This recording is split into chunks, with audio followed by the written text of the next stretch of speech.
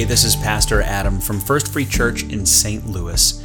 Today we're reading Matthew 19 in our Bible reading plan, available at efree.org/Bible. Here's a portion of that chapter and some questions to consider to start your day in God's Word. Matthew 19, 16 through 26. Someone came to Jesus with this question, "Teacher, what good deed must I do to have eternal life?" "Why ask me what is good?" Jesus replied. "There is only one who is good.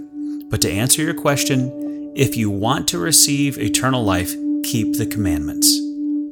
"Which ones?" the man asked. And Jesus replied, "You must not murder. You must not commit adultery. You must not steal. You must not testify falsely. Honor your father and mother. Love your neighbor as yourself." "I've obeyed all these commandments," the young man replied. "What else must I do?"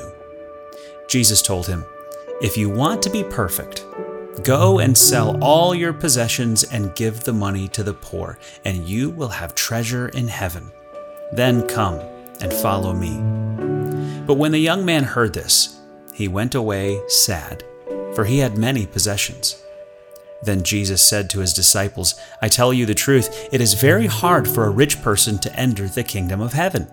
I'll say it again, it is easier for a camel to go through the eye of a needle than for a rich person to enter the kingdom of God." The disciples were astounded. "Then who in the world can be saved?" they asked. Jesus looked at them intently and said, "Humanly speaking, it is impossible, but with God, everything is possible." Let's pause and quiet our hearts to think about some questions based on this scripture. Jesus asks the man why he wants to know what good he can do when only one is good. Who is Jesus talking about that is the only one who is good, and why is he making this distinction?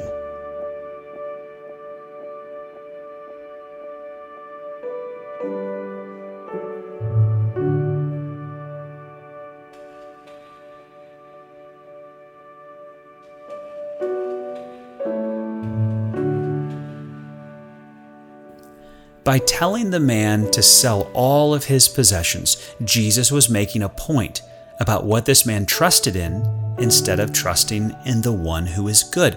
If Jesus asked what you trust the most in, what would you honestly tell him?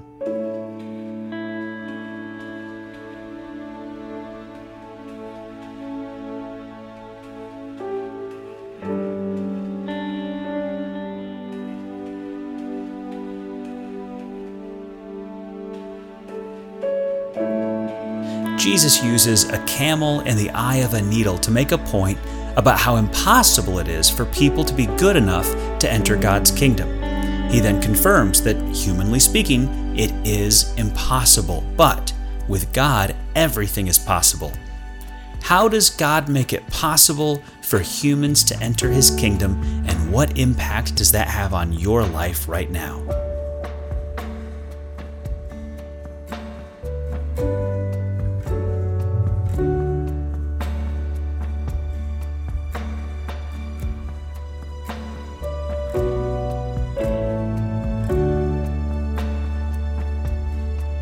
Take a moment and pray for an opportunity to tell someone about God's love today.